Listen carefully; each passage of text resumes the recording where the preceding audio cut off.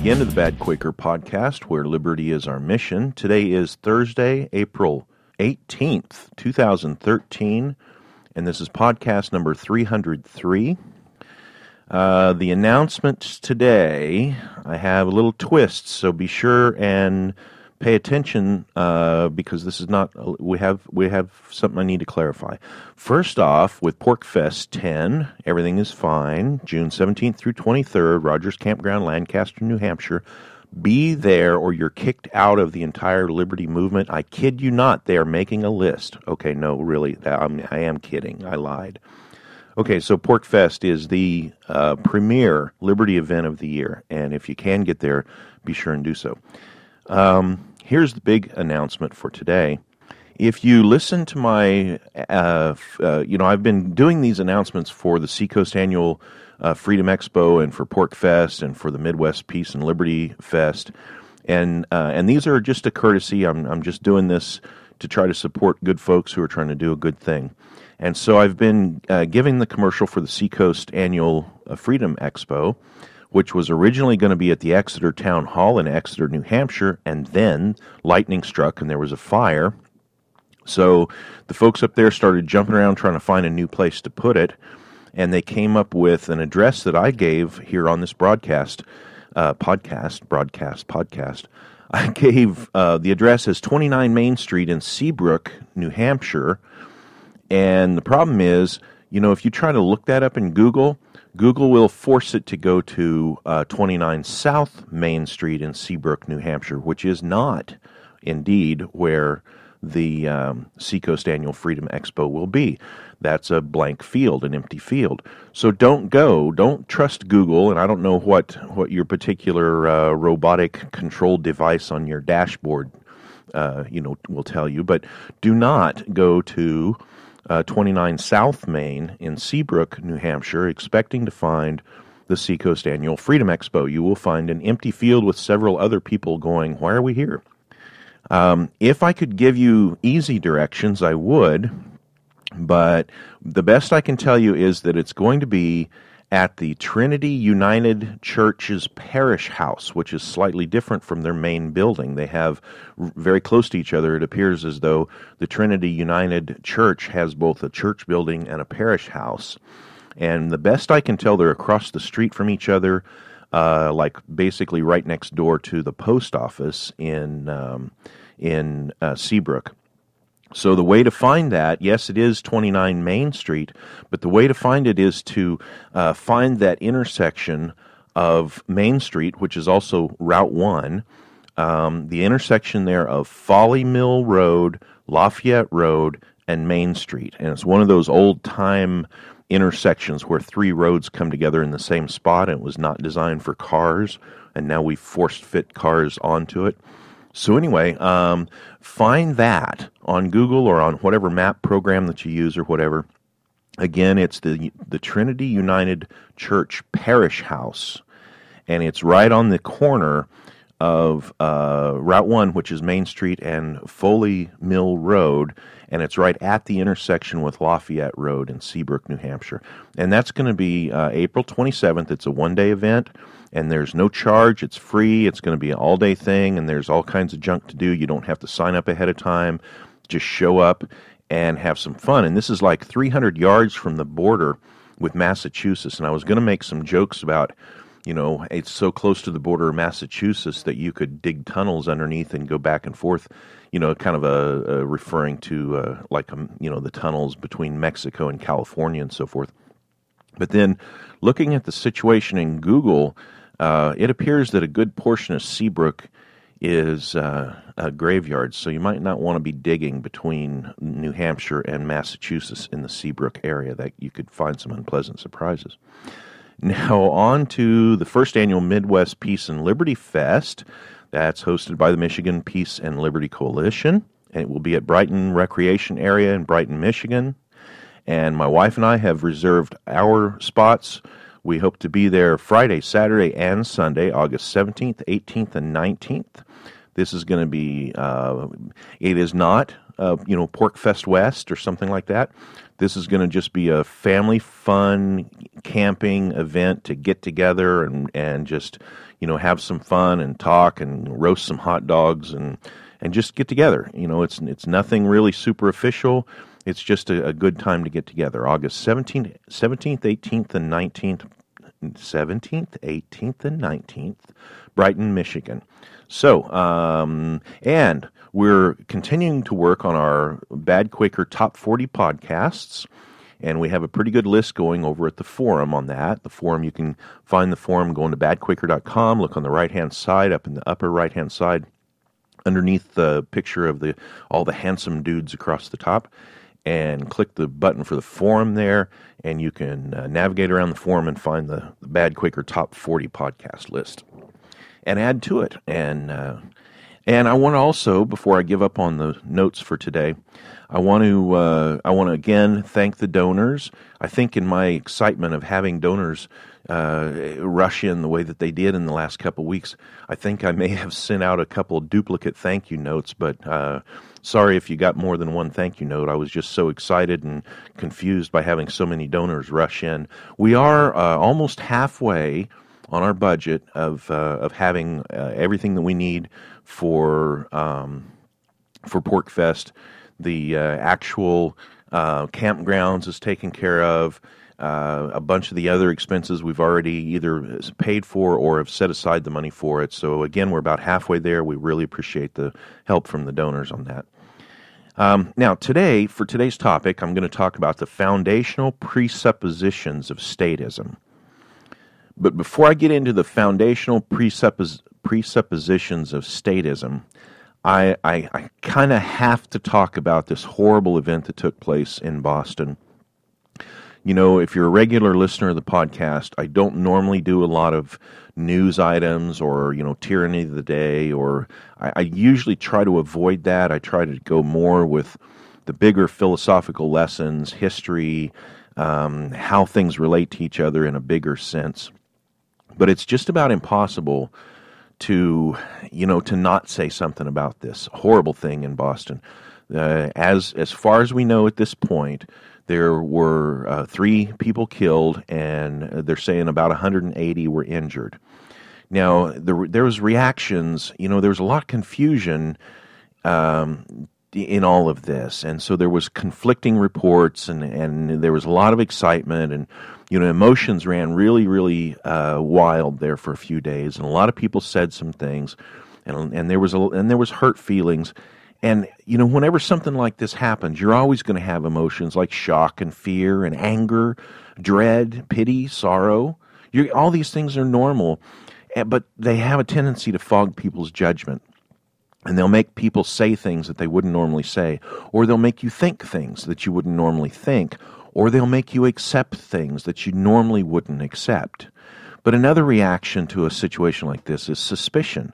And we also saw that. There was I think for a good reason, there's a lot of suspicion among libertarians. We have a tendency to understand that we're probably better off if we don't just blindly accept what we're handed.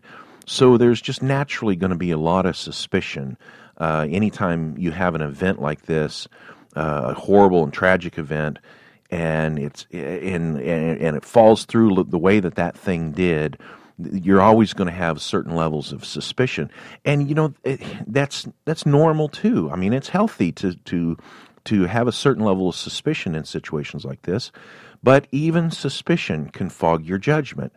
It can cause you to start looking for details where there maybe aren't any, or it starts causing you to look at random events and making things out of them that didn't really happen.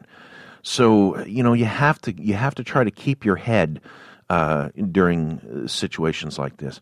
And this brings on what some people considered cold, like people comparing the emotions around related to the incident in Boston, and they compare that to emotions when similar things happen other places around the world, and there's accusations, well, I didn't see you act in this way when this happened or when that happened, and hard feelings come in, and it's really easy on both sides for misunderstandings to take place, for very emotional people to think that some people are cold and calloused and don't care, or for people who are trying to look at it with less emotion to think, oh, all those people are just sheeple. They're not thinking, they're just reacting.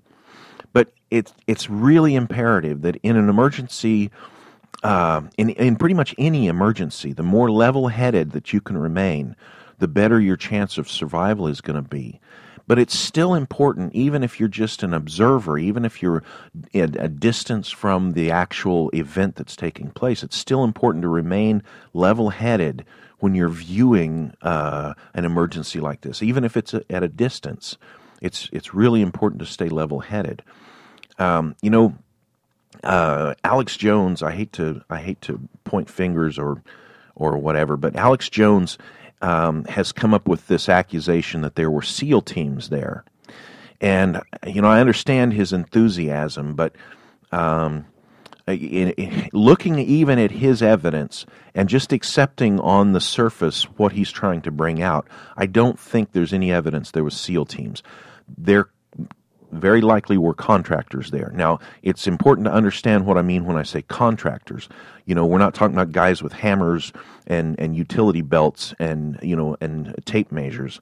In the world of security, contractors are sometimes they're referred to as mercenaries or a variety of other derogatory phrases. But essentially, Alex Jones types are throwing out words like, oh, it's a Blackwater this or that, or and they name several other companies like that. Well, of course, Blackwater doesn't exist anymore, but it doesn't matter what the name of the company is now, you still get the impression that that's what they're talking about. Well, that's not, maybe yes, maybe no, but that's not necessarily, just to put that stamp on it doesn't mean, all right, well, that just satisfies all questions. We now know that it's an evil thing because Alex Jones has proven that these guys were mercenaries or a SEAL team or whatever. Well, again, this can all fog your judgment of a very serious situation, and we're all going to be better off if we think things through slowly and consider it a little bit better. Now, in defense of Alex Jones and his what some have referred to as wild conspiracies, we do have this fairly large group of men, and I say men because I didn't see any women. I only saw men in the pictures so far that I've viewed, but they're all in matching khaki boots, matching khaki cargo pants, matching black jackets, with these Secret Service-like devices in their ears that they can talk into their hand and hear through their ear. That sounds a little weird, but you know what I'm talking about. Their communication devices, they typically have a speaker somewhere around their wrist and a single earplug in one ear that they listen to each other on. And quite a few of them are wearing large, bulky backpacks, all clearly of the same design, consistent in design. Several of them were wearing ball caps with the Punisher logo, and that, Alex Jones tries to point to that as absolute evidence. Well, there they are. That's it. They're Navy SEALs. There it is. They've got the cap on. Well, yeah, except, there are 14-year-old kids that own those. I mean, the Punisher logo is very popular with a lot more groups than just Navy SEALs. As a matter of fact, among contractors, again, the derogatory term being mercenaries, but among contractors, there's a surprising amount of comic book reading. I know some contractors. I communicate with them on a pretty regular basis, and the Punisher series and the Punisher logo All this stuff is real popular with a lot of contractors. And another thing about this logo and comparing it with the way that they're outfitted, whether we're talking about the boots or the pants or the jackets or whatever, there's a thing that people in the security industry tend to do. And this is I'm kind of throwing out a wide net, but if you check it out for yourself, you'll see that what I'm talking about is correct. If the industry, if individuals in the industry who are the more respected individuals in the industry, if they tend to move towards a particular product, whether that's a particular type of utility belt, or if that's a particular type of weapon, or if that's a particular type of camouflage style, then others in that same profession will begin mimicking them. And there's good reasons and there's not so good reasons. First off, if you've got the top people, and I'm not talking about top as in top executives, I'm talking about hardcore guys who have been in really bad situations and are still alive. When you've got guys like that say, this is the best utility belt to wear, that's why I wear this utility belt, then other people who also want to live in that profession will tend to think, hey, this guy probably knows what he's talking about. So if I'm going to buy a utility belt, I might as well buy the one that has been tested and that this guy recognizes as being good. Well, the same thing applies to things like shoes and boots and pants and jackets and things like this. So just because they're wearing what essentially looks like a uniform doesn't mean that it's issued as a uniform by a controlling body like the CIA or the Navy SEALs or Blackwater or whoever you're demonizing at the particular moment. It can just as easily mean that, yes, they are indeed contractors and they chose to buy that stuff because it's been field tested enough that they know that they're very comfortable with spending their money on that. Some of those tactical khaki pants, some of those pants can cost hundreds of dollars because they have built into them concealed carry compartments that are reinforced and so forth. So there are reasons why that a contractor would be wearing similar pants to another contractor, not just because they're military and they're issued that way. Okay, so keep that in mind. And there's a lot of mimicry among these guys. You'll see the Punisher logo used over and over because the same reason a lot of geeks like Star Trek or whatever. I mean, it's a similar breed of people that are attracted to these jobs. So it shouldn't be all that unusual that they sort of dress alike and act alike, and you see the same kind of sunglasses and ball caps and stuff. So that alone is not proof that this is a SEAL operation and there were SEALs there. You have to push the emotions aside, even the ones of paranoia and suspicion and things like that. You need to push them aside and really look for better, look for more of a core in what you're thinking of, and less on the outliers. So now that brings up the next logical question. So if they were just contractors, if they were not Navy SEALs, and we set aside some of the paranoia, and if we just say, okay, well, why were contractors there? Was something expected?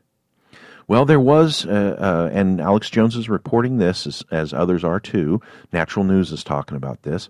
There were announcements over loudspeakers that what was going on was just a drill to stay calm.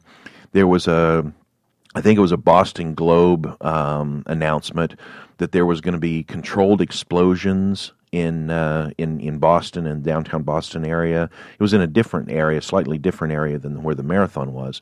But still, there's indications that something was known ahead of time. Some preparations were being made. So again, we need to keep all these things in perspective and ask yourself, what bits of information are important and what conclusions can we draw from these?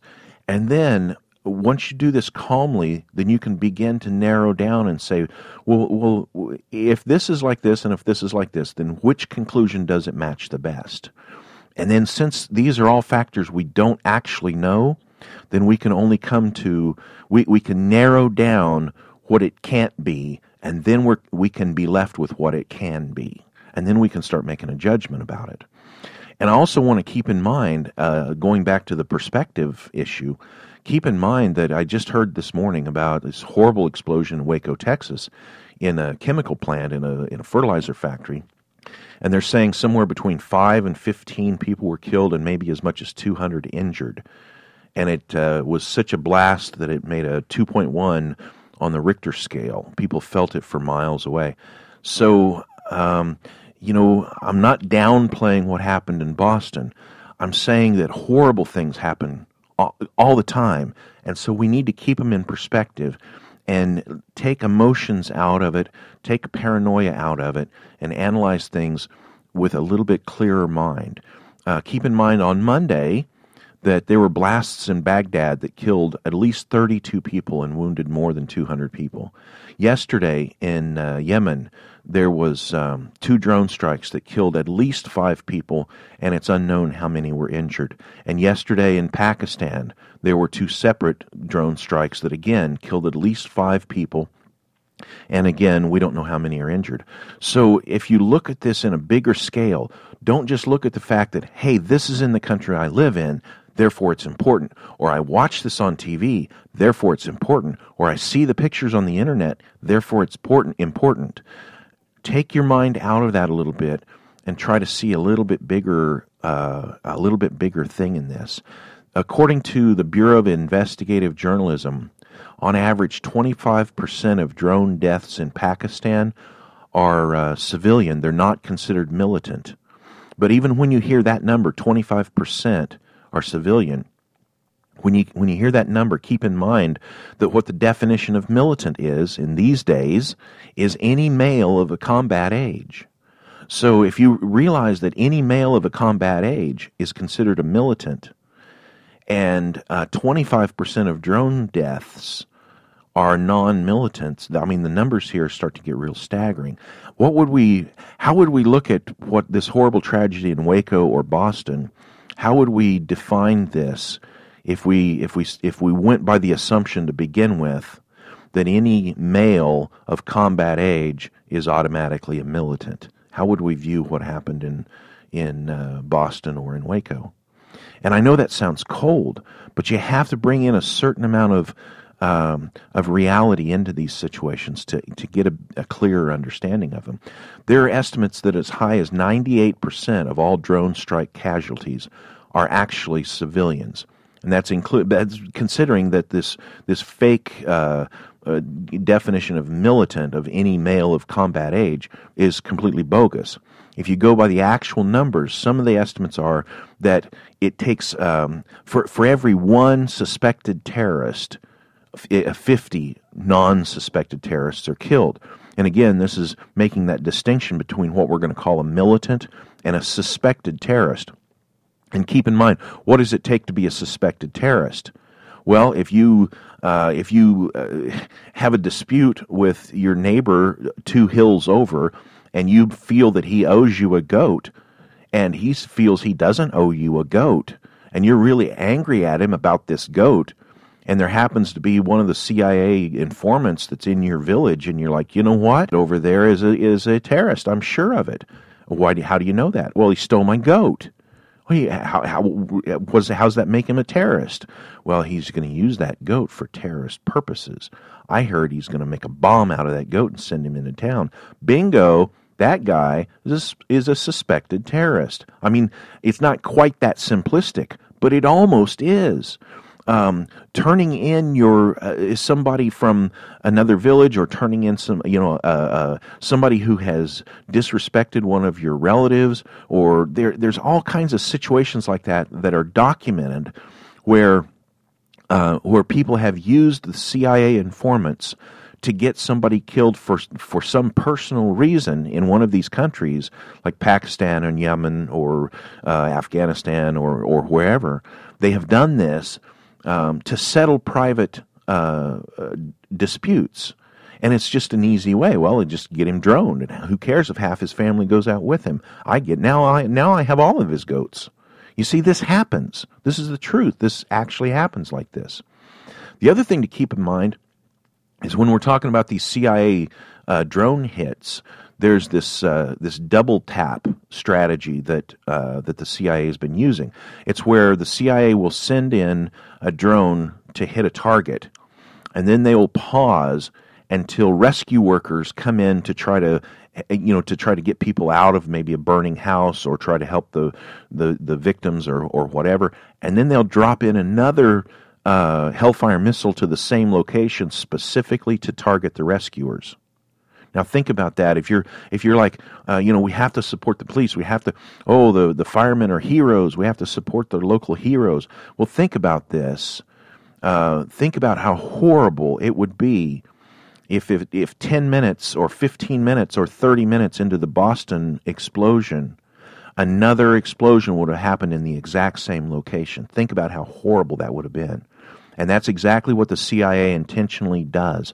They'll kill a militant, what they're calling a militant, and then they'll wait for the funeral for that militant, and they'll drop in a strike on the funeral, taking out women, children, mourners. They don't care. They just don't care. That's what they call a double tap, and it's a normal thing. So back to Alex Jones. Alex Jones may be a lot of things. If you listen to the mainstream media, Alex Jones is a nut. He may be. I don't know. He may be. He seems like it sometimes. He seems to me like a nut sometimes. He may also just be a showman, a P.T. Barnum. He may just be, he's got a good thing going on. He's making money. He's, that could be. Sometimes it seems to me that he's just a showman. It's been said that he's a COINTELPRO, a plant. That could be too. Watching the film where he disrupted, was it John Bush's thing down there, rally for the Second Amendment, that he came in and disrupted the way he did? Sometimes I wonder if he's a plant. I really wonder that. So, could he be a statist tool? Is he? I don't know. Or is he the one lone voice of reason out there crying in the darkness? I kind of doubt it, but he could be. He could be. I know for me personally, I don't listen to him any more than I have to because he simply annoys me. And that's a personal thing. That's I don't like cheerleading. I don't see the purpose of it. And I wish there was a way to get information like what he spreads without the cheerleader effects. I wish that were possible. But now let's consider some of these possibilities. We have the Alex Jones argument that it was a planned false flag event with patsies, that's his word, with patsies set up to take the fall. And why would that be? Well, it's an excuse to bring in more tyranny. That's Alex Jones's argument. Well, what other arguments? See, we have to stay calm on this. We have to think about it. What other arguments could there be? Well, there's the crazed lone bomber with some kind of private agenda. It's somebody that has something against runners, or it's somebody that's, there's any number of scenarios that would support the crazed lone bomber scenario. The other thing it could be is, as the government is probably going to try to tell us, it was an organized strike by some evil terrorist network, some group of evil terrorists that that planned this over a long period of time, and they finally pulled it off. Well, that's the the two favorite government excuses: the crazed lone bomber and the organized evil terrorist network. So one of those two will probably become the official story, one way or the other. And what's the other possibility? Well, it very well could have been a planned exercise that just went horribly wrong. If all the guys in their like Alex Jones is calling them their Navy SEALs uniforms, if all those guys really were there to desensitize the cops as to having backpacks all over the place, and they were going to have some kind of staged event where they were practicing and they were just going to, go through it all safely, and then something went horribly wrong and bombs blew up and it was bad, and that's terrible. Well, they'll never admit to that. But that is a possibility. It's not a very likely possibility, but it is a possibility. So we take these things and we look at them and we say, okay, now let's try to leave emotion out And let's try to think about these things, and let's try to eliminate what could not have happened, and then we can consider what maybe did happen. Okay, now stick with me. It seems like I'm not talking at all about the topic today, which is the foundational presuppositions of statism. But as you're about to see when I come back from the break, that's exactly what I've been talking about right along. Do you have an Amazon account? If you don't, let me encourage you to set one up. Setting up an account is free and it's easy, and Amazon has great prices, and in most cases you can avoid paying sales tax. Plus, if you're careful and lump your purchases together, you can get free shipping. And Amazon has almost anything you can think of, plus it's safer and cheaper than driving all over town. When you buy stuff, if you follow the Amazon link at badquaker.com, Amazon will give Bad Quaker a tiny portion of the purchase. It won't cost you any extra, but you'll be supporting this podcast. Thank you. Okay, thanks for sticking with me through the break. Now, like I teased, or like I said, the topic for today is the foundational presuppositions of statism. And actually, I've been moving in that direction through this whole discussion about this horrible event in Boston. I talked about the different possibilities that it could be. Alex Jones's argument that it's a planned false flag event. It could have been a crazed lone bomber. It could have been an organized strike by an evil terrorist network. Or it could have been a planned exercise that just went horribly wrong. But before I push that any further, let me read a quote for you. One of the great mistakes is to judge policies and programs by their intentions rather than their results. That's Milton Friedman said that, and that's wrong. And the reason that that's wrong is that morals always supersede results, and good intentions are worse than useless. So I'll agree with him to a certain extent that it's a mistake to judge policies by their intentions. Yeah, it's a mistake to judge them by their intentions, but it's also a mistake to judge them by their perceived results. Bastiat, again, like I like to refer to over and over and over, shows us that the results that you see are not always the only results. You might have good intentions, and you might take actions that appear to be good. You may think, oh, look, I did this. It's great. Wonderful. We broke this window, and now look how busy all these people are working. We put people to work. That's great. But the truth of the matter is there are consequences to actions, specifically when we're talking about government. There are consequences to actions that you can't even perceive. Sometimes we don't know about for years later. Sometimes we never know about how horrible these consequences are. I got an email not long ago, just a couple days ago, I think, from a person who was talking about how we don't know what the government has messed up. Things like the light bulb law, where we're not allowed to have the old-style light bulbs. We're not allowed to buy and sell those anymore, manufacture them in the U.S. We have to have the squiggly light bulbs that are weird and dangerous and everything. Well, just like that, we don't know over the ages how many silly government policies have had ripple effects through all kinds of things through our life that we don't even know. We can't judge them.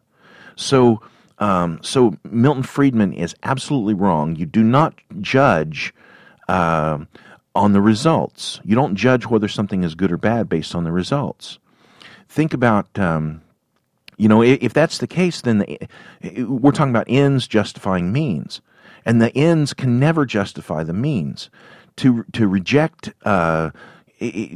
morals over results is to ultimately accept aggression as the most effective method for human advancement. You think about it just for a second. Which is easier, for you to work hard and save and spend a lifetime toiling and trying to improve your life, or just to steal? Which is easier? Which is most efficient? Well, it's more efficient to steal than it is to work. Now, you might say, oh, but crime never pays. You're believing a status lie. You know what? Think about General Motors and think about the Los Zetas cartel. Now, who is more efficient, General Motors or the Los Zetas cartel? Well, I don't know. They're both bringing in massive amounts of money. except GM is not making a profit, or if they are, it's a new thing for them. They're not used to it. They couldn't make a profit without government constantly handing them advantages. Well, the Los Zetas cartel makes a pretty good profit. Which do you think has a lot of useless union bosses standing around getting paid to basically do nothing? Would it be GM or the Los Zetas cartel that has buildings full of lawyers just trying to figure out how to word their commercials so that they don't end up getting sued by anybody? Which one? Which one, the Los Zetas cartel or General Motors, spends massive amounts of money on advertising campaigns to get you to buy their product? Which one? Which one is more efficient? Of course, the Los Zetas cartel is way more efficient than General Motors. But does that mean we should then assume that what the Los Zetas cartel does is good? You see, Milton Friedman was very mistaken in rejecting the idea that morals are what's important and you should only look for results. And I know I'm paraphrasing here, and I know I'm making a little bit of a straw man, but ultimately, no, that's what the statist mind does. That's what the statist mind produces. It produces a justification for immoral activity based on perceived results.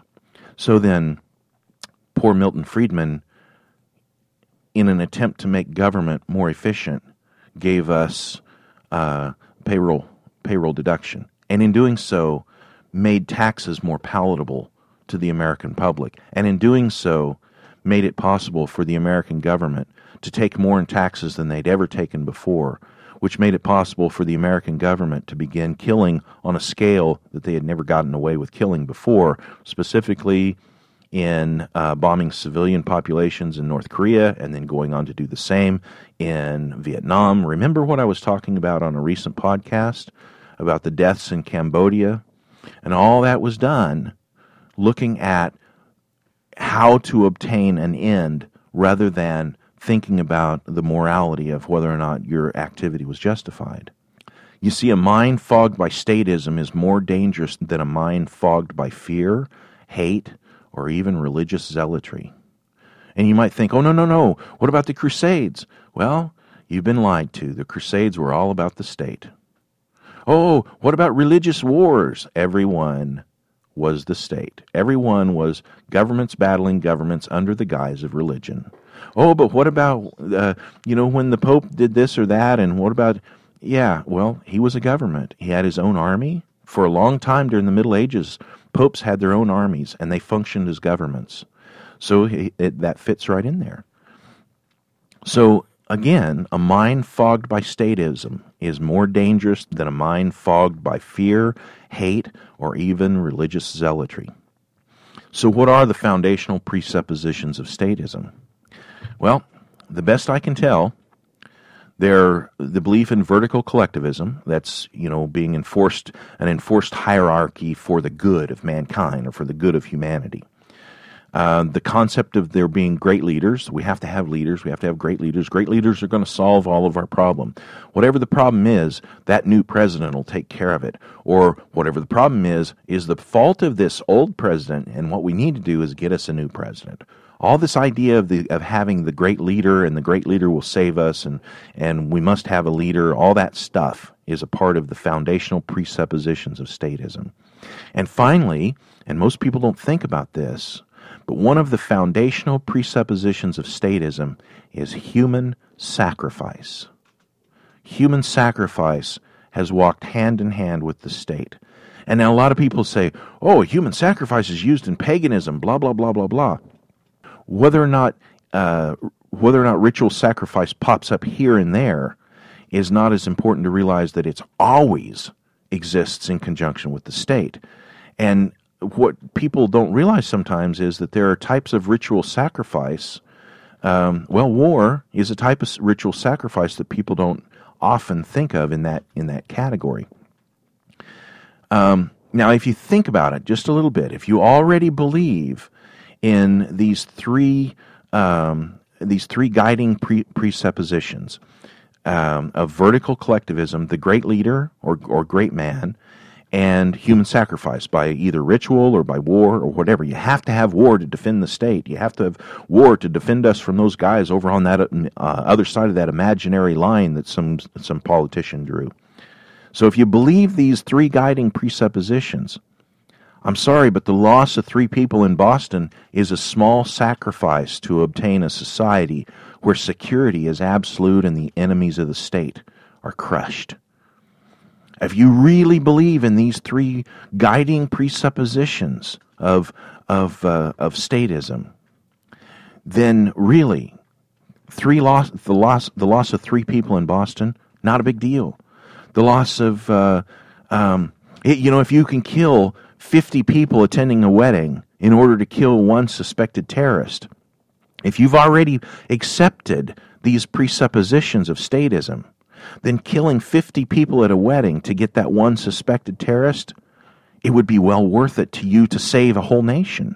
That's how these things are justified in a person's mind. And if you can accept that it's okay to kill the 50 in the wedding party to get that one terrorist, then why would you object to 3? Why would you object to 3 being killed in Boston to save a nation? Do you see the link of how the mind works from one thing to the other to justify it? Now, I'm not saying that I believe that these deaths are justified. I'm not saying that at all. I'm saying this is how the statist mind works in order to come to a position where it can begin to justify horrendous activity, things that you would never accept under any other circumstances. Now, if there really is a worldwide war on terror, if that's true, if all we've been told for the last, 12 years, if all this is true, that there really is a worldwide war on terror, and we're all in danger of this horrible thing coming to us, then that war justifies the deaths of civilians, whether we're talking about the 50 people at a wedding party in Afghanistan, or if we're talking about 3 dead people in Boston. If it's really true that there's a worldwide war on terror, and you accept those presupposed notions, those presuppositions, then a few more deaths in Boston, for the sake of humanity, is acceptable. Now, when you think of something like the bombing of Dresden in February of 1945, I know I just jumped there a pretty wide distance, but I want you to consider the statist mind frame. Consider how a statist thinks. In 1945, in February of 1945, the city of Dresden, Germany was firebombed. That was 3 months before the end of the war, 3 months before Germany gave a complete, unconditional surrender. To give you a kind of concept of what was going on in Germany in February 1945, the Red Army, the Russian army, was already within firing distance of Berlin. Hitler was hiding in his bunker and had been for over a month. Dresden was considered a refugee center. It was of no military value, and that was admitted later on, although some military historians nowadays try to claim otherwise. But it has been admitted by both the British and American military that Dresden was of no military value. And there's evidence that Stalin personally asked Churchill and Roosevelt to bomb Dresden. Now, why would Stalin ask that? Well, who knows what's in the heart of men. But we do know that somewhere between 20 and 30,000 civilians were killed in the bombing of Dresden.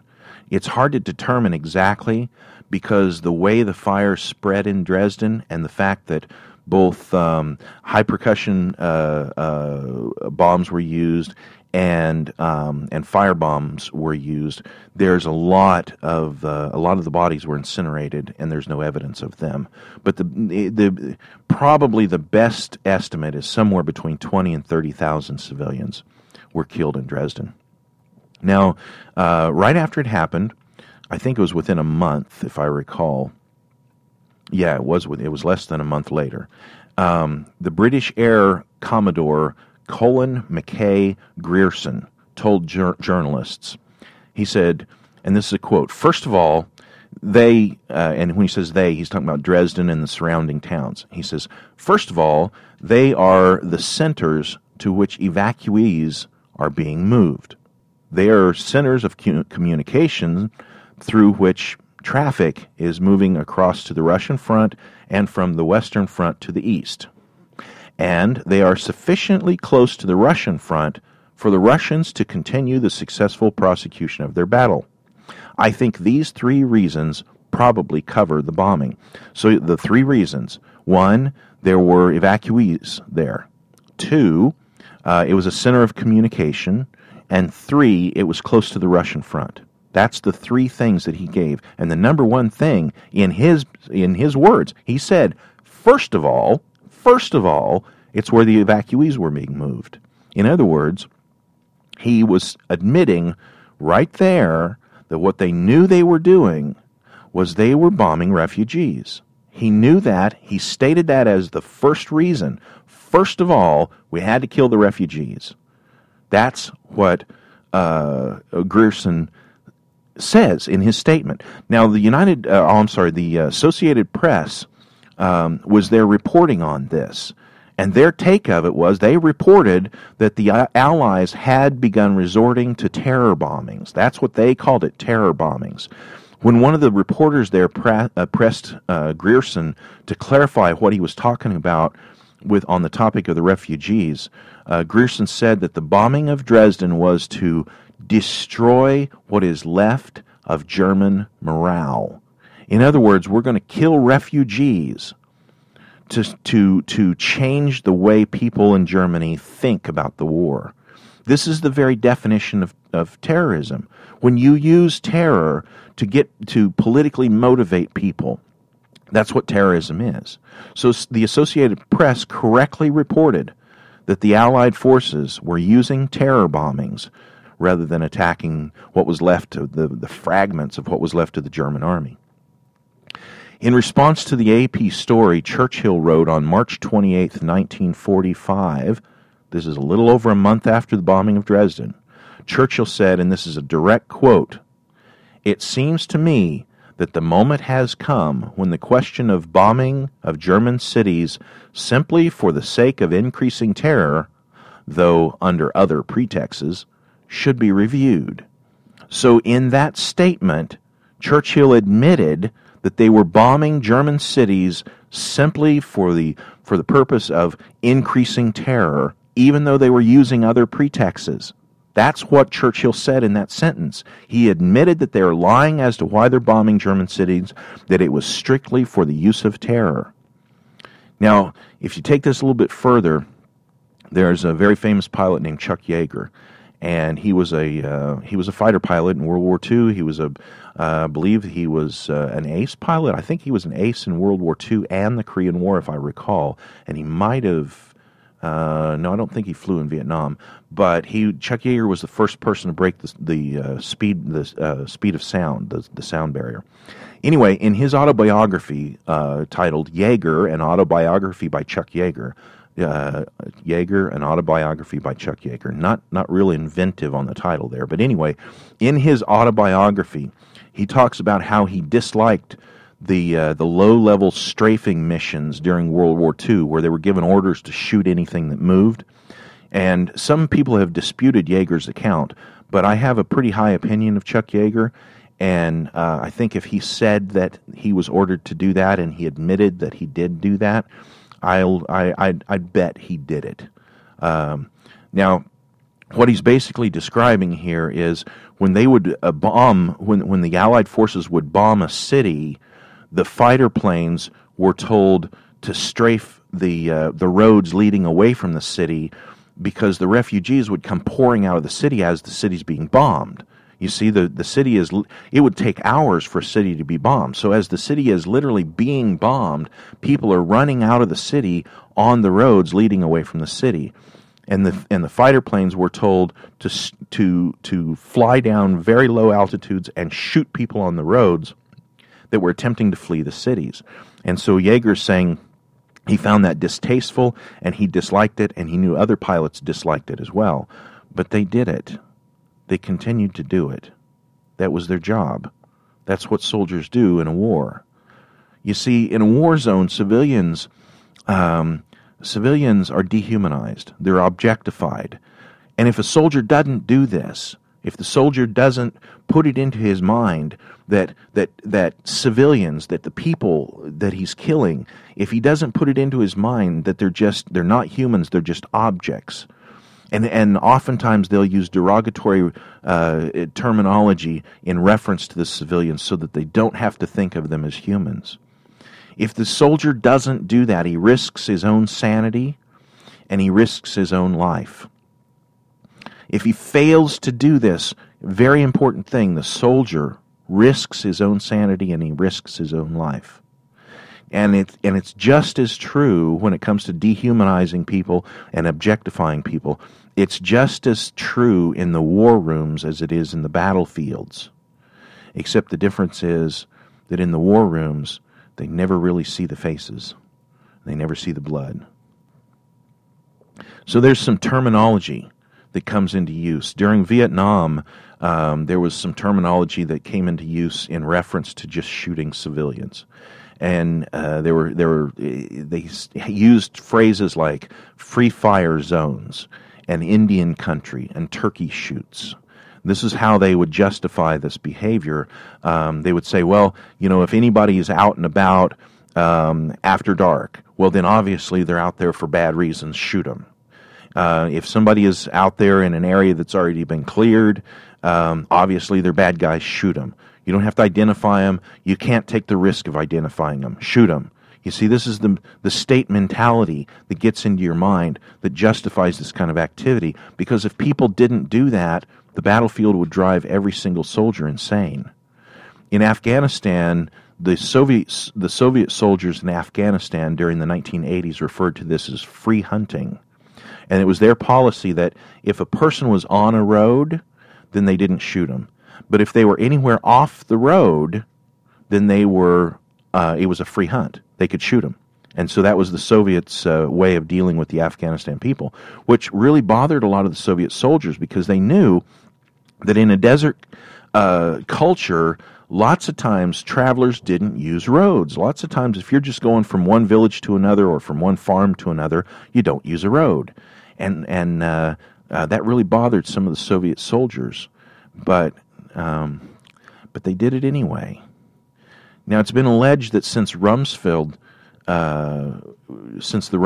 days, and even up until the present, and even up till now, that some aspects of the Pentagon have made statements that we're in a global free fire zone. This phrase is sort of catching on. This global free fire zone. If you consider that the whole world is the battlefield against the war on terrorism, if you accept that, if you've already believed that, which has been pushed to us for all this time, if you believe that the whole world is a battlefield against the war on terror, if you believe that, then you have to understand that the next logical step for this in statist thinking, the next logical step is that we are in a global free fire zone. It's just a reality of accepting this fake war on terror. So then let's go back and think about these possibilities. These possibilities about Boston. A planned false flag event with patsies set to take the fall, the Alex Jones argument. And then we have the three non-Alex Jones arguments. A crazed lone bomber with some private agenda. That could be. An organized strike by an evil terrorist network. That could be. A planned exercise gone horribly wrong. Kind of hard to stretch your imagination, but it could be. A planned false flag event with patsies to set up the fall. Why? Well, we covered that already, to provide an excuse for more tyranny. Okay, a crazed lone bomber with some private agenda. Well, government security is always going to fail in these situations, and more government security will just make it worse. I did an article once called "The Dog in the Yard," where I showed that you have a dog that likes to dig and likes to escape your yard. I called it the escape artist dog. If you have a dog like that who likes to dig and likes to escape your yard, you can never keep him in your yard, because once he figures out he can escape, he will spend his life, every waking moment, trying to figure out how he's going to escape next. And that's how the crazed lone bomber or crazed lone gunman thinks. They have their whole life that they center on just accomplishing this one crazy thing. You can't possibly, a government, a central organized, central planned government can't possibly stop the one-off crazed lone crazy like that. Okay, an organized strike by an evil terrorist network. Well, all the hatred of America that we're told, whether real or imagined, is due strictly to American government policy. You know, if the United States wasn't over there messing with the different countries and they're propping up dictators and bombing them and doing all the things that the United States government has been doing in the Middle East for 100 years, if the government of the United States weren't doing those things to begin with, there would be no evil terrorist networks. People living in the Middle East could care less about people living in the United States. There would be no interest in it whatsoever. So again, more government just makes the situation worse. All right, so the last one, a planned exercise gone horribly wrong. Well, if that's the case, do we want these central planners doing more central planning? Do we really need them? Somebody this inept, somebody this worthless, trying to plan on our safety by doing this kind of stuff? No, that would only make it worse. So even in the least likely scenario of a planned exercise gone horribly wrong, the last thing we need is more government involvement. So let's fall back on these foundational presuppositions of statism. Vertical collectivism, the enforced hierarchy for the good of humanity. The idea of great leaders. You know, Obama will save us. Obama's there today. As I'm recording this today, on Thursday, Obama is in Boston attending services. Oh, because he has to. Because him being there will make things better. You see, just like George Bush on 9/11, he not that day, but he came running down there and made his speech, and everybody cried, because the great man will always save us. And human sacrifice,